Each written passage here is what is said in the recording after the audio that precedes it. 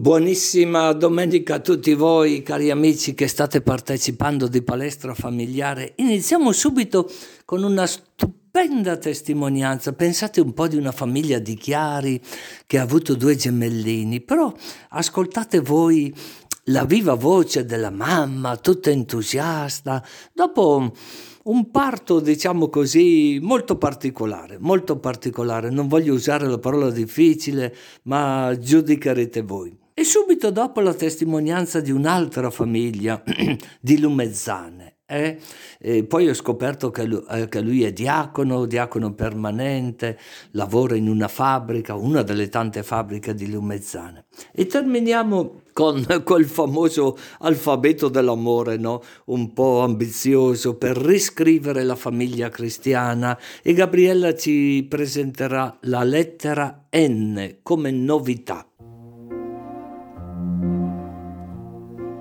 Cari amici, quando nasce un bambino c'è grande gioia, papà, mamma, i fratelli, i nonni soprattutto, no? Però quando ne nascono 2 c'è ancora più gioia. Buona domenica, signora? Veronica. Veronica. È vero che hai avuto due gemelli? 2 gemelli, Monica e Simone. Monica e Simone, perciò in questo caso come si dice quando uno è maschio e uno è femmina, che sono dello stesso sacco? Com'è la storia lì? Sono 2 eterozigoti, quindi 2 sacche con 2 placente. Ecco, a me mi piace di più questa parola, 2 sacche con 2 placente. E com'è stato il parto? Improvviso, un po' turbolento. Sono nati 3 mesi prima, alla fine del 6° mese. Alla fine del 6° mese? Ma io li vedo così belli, così cicciottelli. Sì, erano piccolini, raggiungevano 1 chilo in 2. 1 chilo in 2, che interessante, ma quante cose, no? 1 chilo in 2, e adesso li vedo così belli. Sì, dopo 3 mesi di ospedale, i 3 mesi che mancavano in pancia li abbiamo fatti in ospedale. Ma si può sapere dove abita lei? Noi siamo di Chiari. Di Chiari, e tuo marito mi immagino? È contentissimo.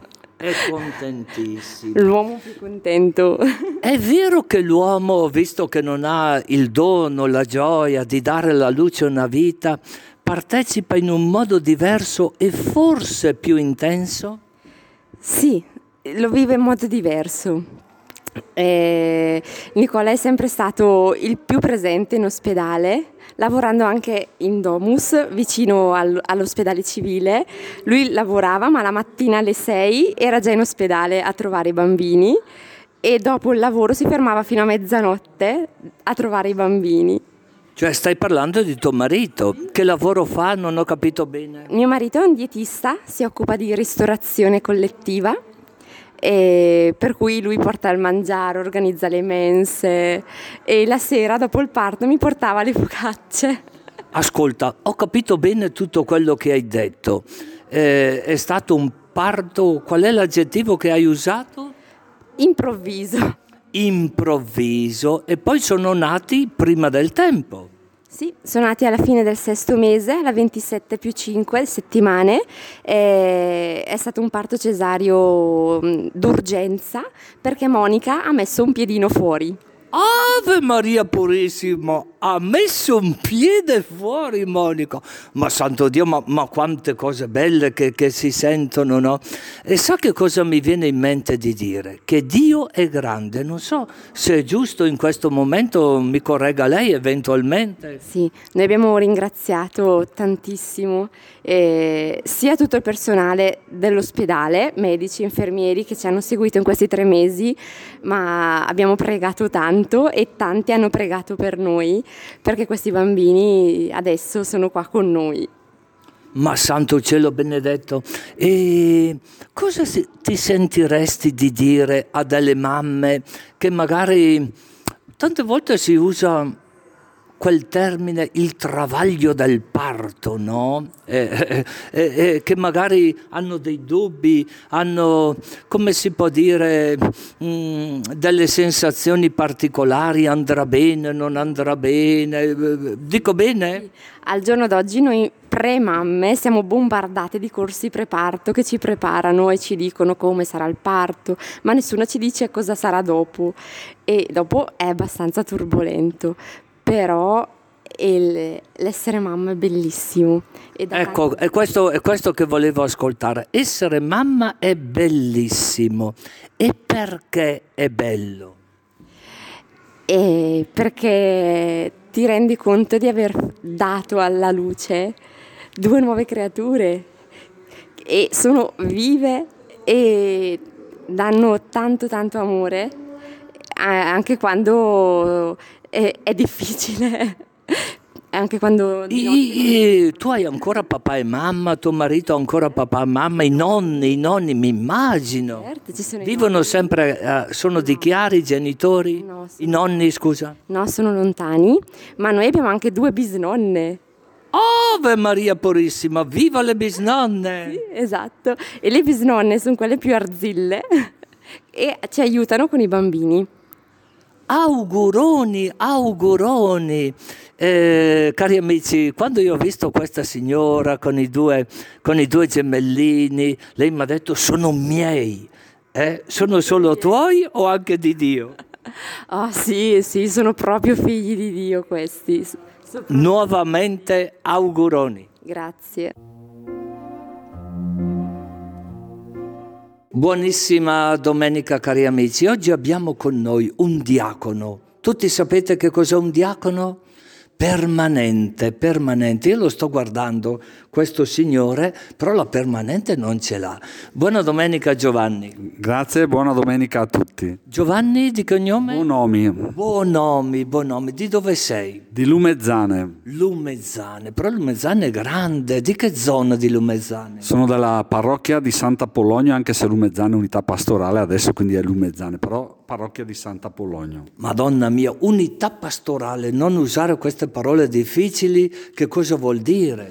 Vuol dire che le 7 parrocchie di Lumezzane adesso faranno una grande famiglia. Adesso ormai da 10 anni sono una grande famiglia e cominciano a condividere le attività in modo tale che un domani, quando la difficoltà sarà maggiore, perché diminuiranno anche i fedeli, chi si impegna in parrocchia, di riuscire a portare avanti le attività che ci sono e un'evangelizzazione che, come dice Papa Francesco, richiede un cambiamento, perché siamo in un cambiamento d'epoca. Quindi è un adeguarsi al tempo in cui che stiamo vivendo. Ho capito, perché non è l'epoca che si è data a noi, no? No. E allora, che cosa vuol dire diacono permanente? Fammi capire un po'. Tu sei sposato? Io sono sposato, ho 2 figli, uno di 25, una figlia di 30 anni, sono sposato da 32 anni e dopo sono diventato diacono. E che cosa ti è venuto in mente di diventare diacono? Tu hai un lavoro, lavoravi?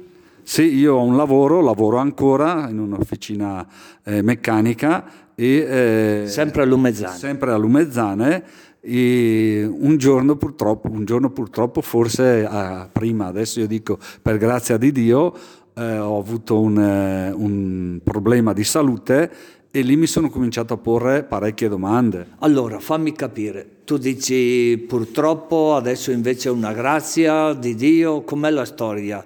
Perché prima dicevi purtroppo e adesso dici che è grazia di Dio?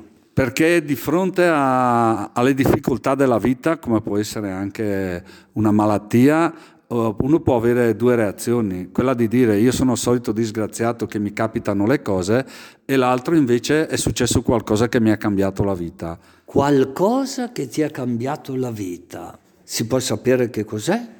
Ho avuto un infarto, sono stato una settimana in cura intensiva, ho avuto anche un arresto cardiaco e ritengo che il Signore mi ha lasciato qui per un qualcosa. La mia vocazione è nata da quella domanda: se mi hai lasciato qui, cosa vuoi da me? Ascolta, detta così sembra una cosa tutta studiata, no? Che ci sia quasi un disegno nella vita. Una volta mi hanno chiesto che cos'è il destino. Io ho detto che non esiste il destino. Noi chiamiamo destino quello che capita, ma in fondo il Signore ha un progetto per noi. E noi possiamo dire sì o no al Signore. Se riteniamo di seguire quello che Lui vuole per noi, cioè la nostra vocazione, diciamo sì, e quindi affrontiamo la vita in un modo diverso. Lo affrontiamo accettando quello che viene di bene e di male. Amici, ascoltate, stiamo dialogando così bene con un diacono permanente di Lumezzane e mi piacerebbe sapere, avevi già i figli? Sì. Avevo già i figli, uno aveva 6 anni, la figlia aveva 12 anni. E tua moglie come ha reagito quando gli hai detto che volevi fare qualcosa di particolare o essere, non lo so? Allora, noi abbiamo la fortuna che a Lumezzane c'erano già i diaconi, quindi mia moglie sapeva, e poi di Bagolino a Bagolino c'era il diacono, quindi sapeva benissimo cos'era un diacono permanente. Perché tanti pensano al diacono quello prima di diventare prete. Forse non tutte le persone che ci stanno ascoltando sanno che esistono i diaconi permanenti che però prima devono essere sposati. Dico bene? Nel senso, ci sono i diaconi permanenti che possono essere celibi o sposati, perché il sacramento dell'ordine nella forma del diaconato è permesso anche a chi è sposato, contrariamente a quanto avviene per il presbiterato, cioè per chi diventa sacerdote che deve essere celibe. Allora voi siete privilegiati? No, non siamo privilegiati. Abbiamo la possibilità, nonostante avendo avuto già una vocazione, il matrimonio è un sacramento, di avere un altro sacramento, che poi è anche il completamento per noi del matrimonio. Ah, non è poca cosa allora. E tua moglie dicevi che non l'ha presa bene in un primo momento. Perché? No, all'inizio mi ha detto, sapevo che ti avrebbero chiesto no, perché riteneva una cosa più grande di noi, una cosa che va oltre la famiglia, che implica il sacrificare la famiglia. Poi sacrificare la famiglia, cosa vuoi dire sacrificare? Perché questo programma si chiama appunto Palestra familiare. Adesso mi dici che bisogna sacrificare la famiglia, però dopo tua moglie ha cambiato idea, no? O è ancora con quell'idea? No. Ha cambiato idea perché come anche nel matrimonio ci si fidanza, ci si conosce e pian piano si fa una scelta. Anche per il diaconato non è che uno si alza la mattina o gli viene chiesto e faccio il diacono, ma mi è stata chiesta questa cosa, faccio un discernimento, cioè valuto nella mia vita se questo è quello che io voglio, se questo è quello che il Signore vuole da me. E in questo cammino di discernimento è coinvolta anche mia moglie, perché siamo sposati, siamo coppia e le scelte vanno fatte assieme. Siamo sposati, siamo coppia, le scelte vanno fatte insieme. Ma avete fatto un po' di fidanzamento voi? Ma sì, abbiamo fatto un fidanzamento non molto lungo perché già ci conoscevamo. Quindi è stato il prolungamento della conoscenza, abbiamo fatto io avevo 29 anni, lei ne aveva 27, quindi abbiamo fatto un anno e mezzo. Noi eravate bambini allora? Eravamo bambini, un fidanzamento lungo, ma perché ci frequentavamo già, ci conoscevamo. Perché è importante, al di là che tu sia diacono, che è una grazia del Signore, quello che hai detto prima, no? Il problema che hai avuto, l'infarto e così via, no? Tutto questo travaglio, perché è importante l'esperienza del fidanzamento per formare una famiglia? Qual è il valore grande del fidanzamento secondo te? Il conoscersi per quello che si è. Conoscersi per quello che si è. Sì, perché nel momento in cui ci si sposa si comincia una vita a due che implica degli impegni, dei tempi che non ti lasciano il tempo per, scusate il gioco di parole, per pensare all'altro come parte di te. Il fidanzamento ti dà questo spazio perché tu vivi con questa persona, però poi torni a casa tua e cominci a dire ma questa persona è importante per me, mi manca, non mi manca, cosa posso costruire assieme? Perché poi quando ti sposi c'hai la casa, il lavoro, vengono i figli e soprattutto nei primi momenti del matrimonio non si riesce a pensare a queste cose. Tornano poi dopo. Io adesso sono sereno, sono tranquillo, sono contento di aver fatto questa scelta, perché, lo dicevo sabato ai fidanzati, io adesso sono contento perché quando arrivo a casa apro la porta e c'è mia moglie, non sono solo, perché la sera quando vado a dormire ho qualcuno da abbracciare che è parte di me, con cui ho vissuto, ho costruito qualcosa, abbiamo litigato, abbiamo discusso. E come avete fatto a superare i litigi? Questo mi interessa. Come fate a superare i litigi?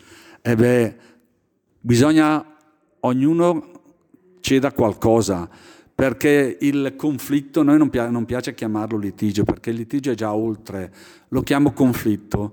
Conflitto. E perché secondo te avvengono queste cose? Adesso quanti anni di matrimonio hai? 32. 32. Allora si può dire che tra di voi c'è una certa complicità, che vi capite, che già sapete più o meno intuire bene quello che vuole l'altro? Ma questo sì, però questo non toglie che ognuno di noi ha una sua personalità, un suo spazio. Io faccio sempre questo esempio. Quando tu dici personalità, scusa Giovanni, cos'è che vuoi dire? Che ognuno ha il suo caratterino? Certo, poi siamo due caratterini molto forti tutti e due, quindi quando vogliamo avere ragione tutti e due. Ho capito. Quello che tu stai dicendo mi sembra che sta toccando degli atteggiamenti, diciamo così, profondamente umani, no? Uno potrebbe dire quasi normali nella vita di coppia, nella famiglia. E cosa c'entra la religione? Cosa c'entra la spiritualità in questi caratterini? Sta nel fatto che noi, essendo creature, essendo uomini limitati, non siamo capaci a amare veramente fino in fondo, perché c'è sempre qualcosa dentro di noi che ci porta al nostro io, porta al nostro egoismo innato. In fondo è la metafora del peccato originale. Quando Adamo ed Eva sbagliano, di chi è la colpa? Di Eva. Di chi è la colpa? Del serpente. Abbiamo sempre questa forma per proteggere e per mettere al centro noi stessi. Per superare questo abbiamo bisogno di un qualcosa che non può venire da noi, deve essere quella A con la A maiuscola che viene da Dio, che ci ha mostrato con il suo sacrificio, con la sua morte, con la sua spiritualità, perché sennò non riusciamo ad andare oltre. L'uomo non è solo corporeità, fisicità, sennò saremmo animali. Noi abbiamo coscienza di noi stessi, sappiamo chi siamo, sappiamo tessere delle relazioni, sappiamo scegliere, quindi siamo qualcosa di più, il spirituale. E scusa Giovanni, questa parte di spiritualità, la preghiera, è importante la preghiera nella vita di coppia oppure no? La preghiera è importantissima perché è quel modo che hai per dialogare con Dio, e questo dialogo non può essere all'interno della coppia solo personale, deve essere anche di coppia, perché la coppia ha bisogno di aiuto, ha bisogno di trovare quella forza per andare avanti, perché quando ci sono le difficoltà, torniamo al discorso iniziale, non abbiamo le forze per affrontare tutto. Allora possiamo arrabbiarci con il mondo oppure dire: Signore, io ho dato tutto quello che posso dare, però tu devi aiutarmi perché io da solo non posso farcelo, ma per fare questo ci vuole questo dialogo. La preghiera è questo dialogo con Dio che ti aiuta anche a risolvere i problemi della coppia. Giovanni, ascolta, quello che tu dici è bellissimo, no? Però perché tu hai avuto la fortuna di avere dei genitori cristiani che ti avranno insegnato questi valori. Io mi immagino due persone che non hanno avuto, uso la parola fortuna, come fanno a dialogare così bene con lo Spirito Santo? La moglie, digli che venga, vieni. Ecco, come si fa con una famiglia, ad esempio, dove i due, uno ammettiamo che sia credente, l'altro non è credente. Che nome ha tua moglie? Marilena. Buona domenica Marilena. A voi buona domenica.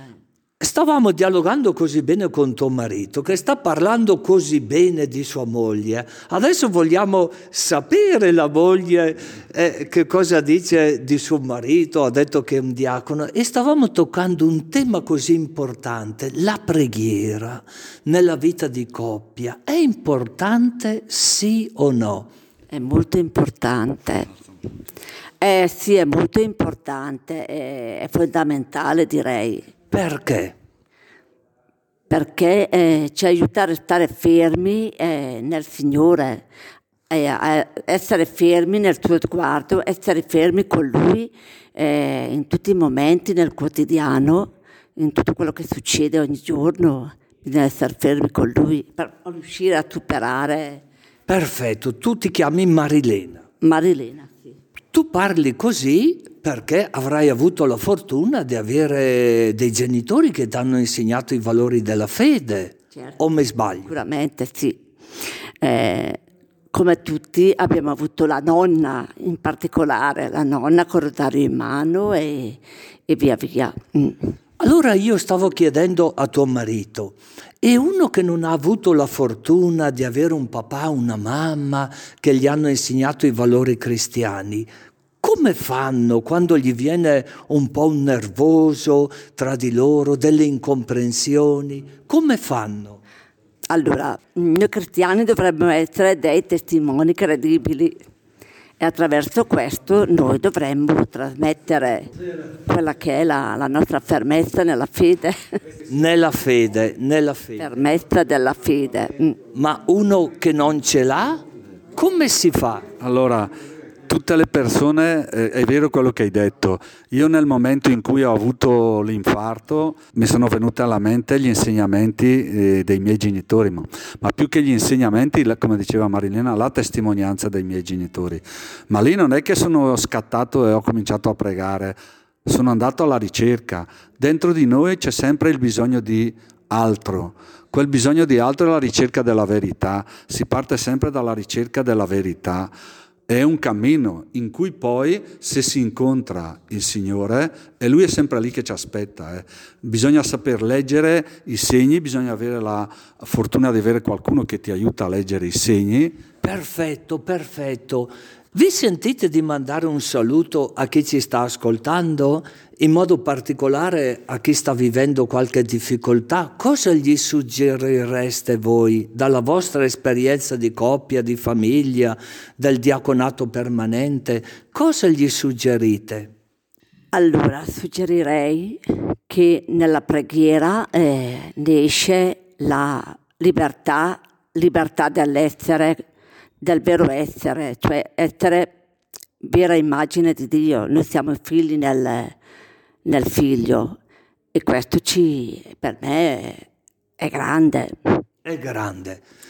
Giovanni, ti senti di mandare un saluto? Assolutamente, anzi dico alle persone che sono in difficoltà che quello che hanno dentro adesso è un grande dolore, una grande sofferenza che probabilmente dà anche tanta rabbia, ma i padri del deserto dicono che la rabbia è un male che ti fai a te stesso per la colpa di qualcun altro.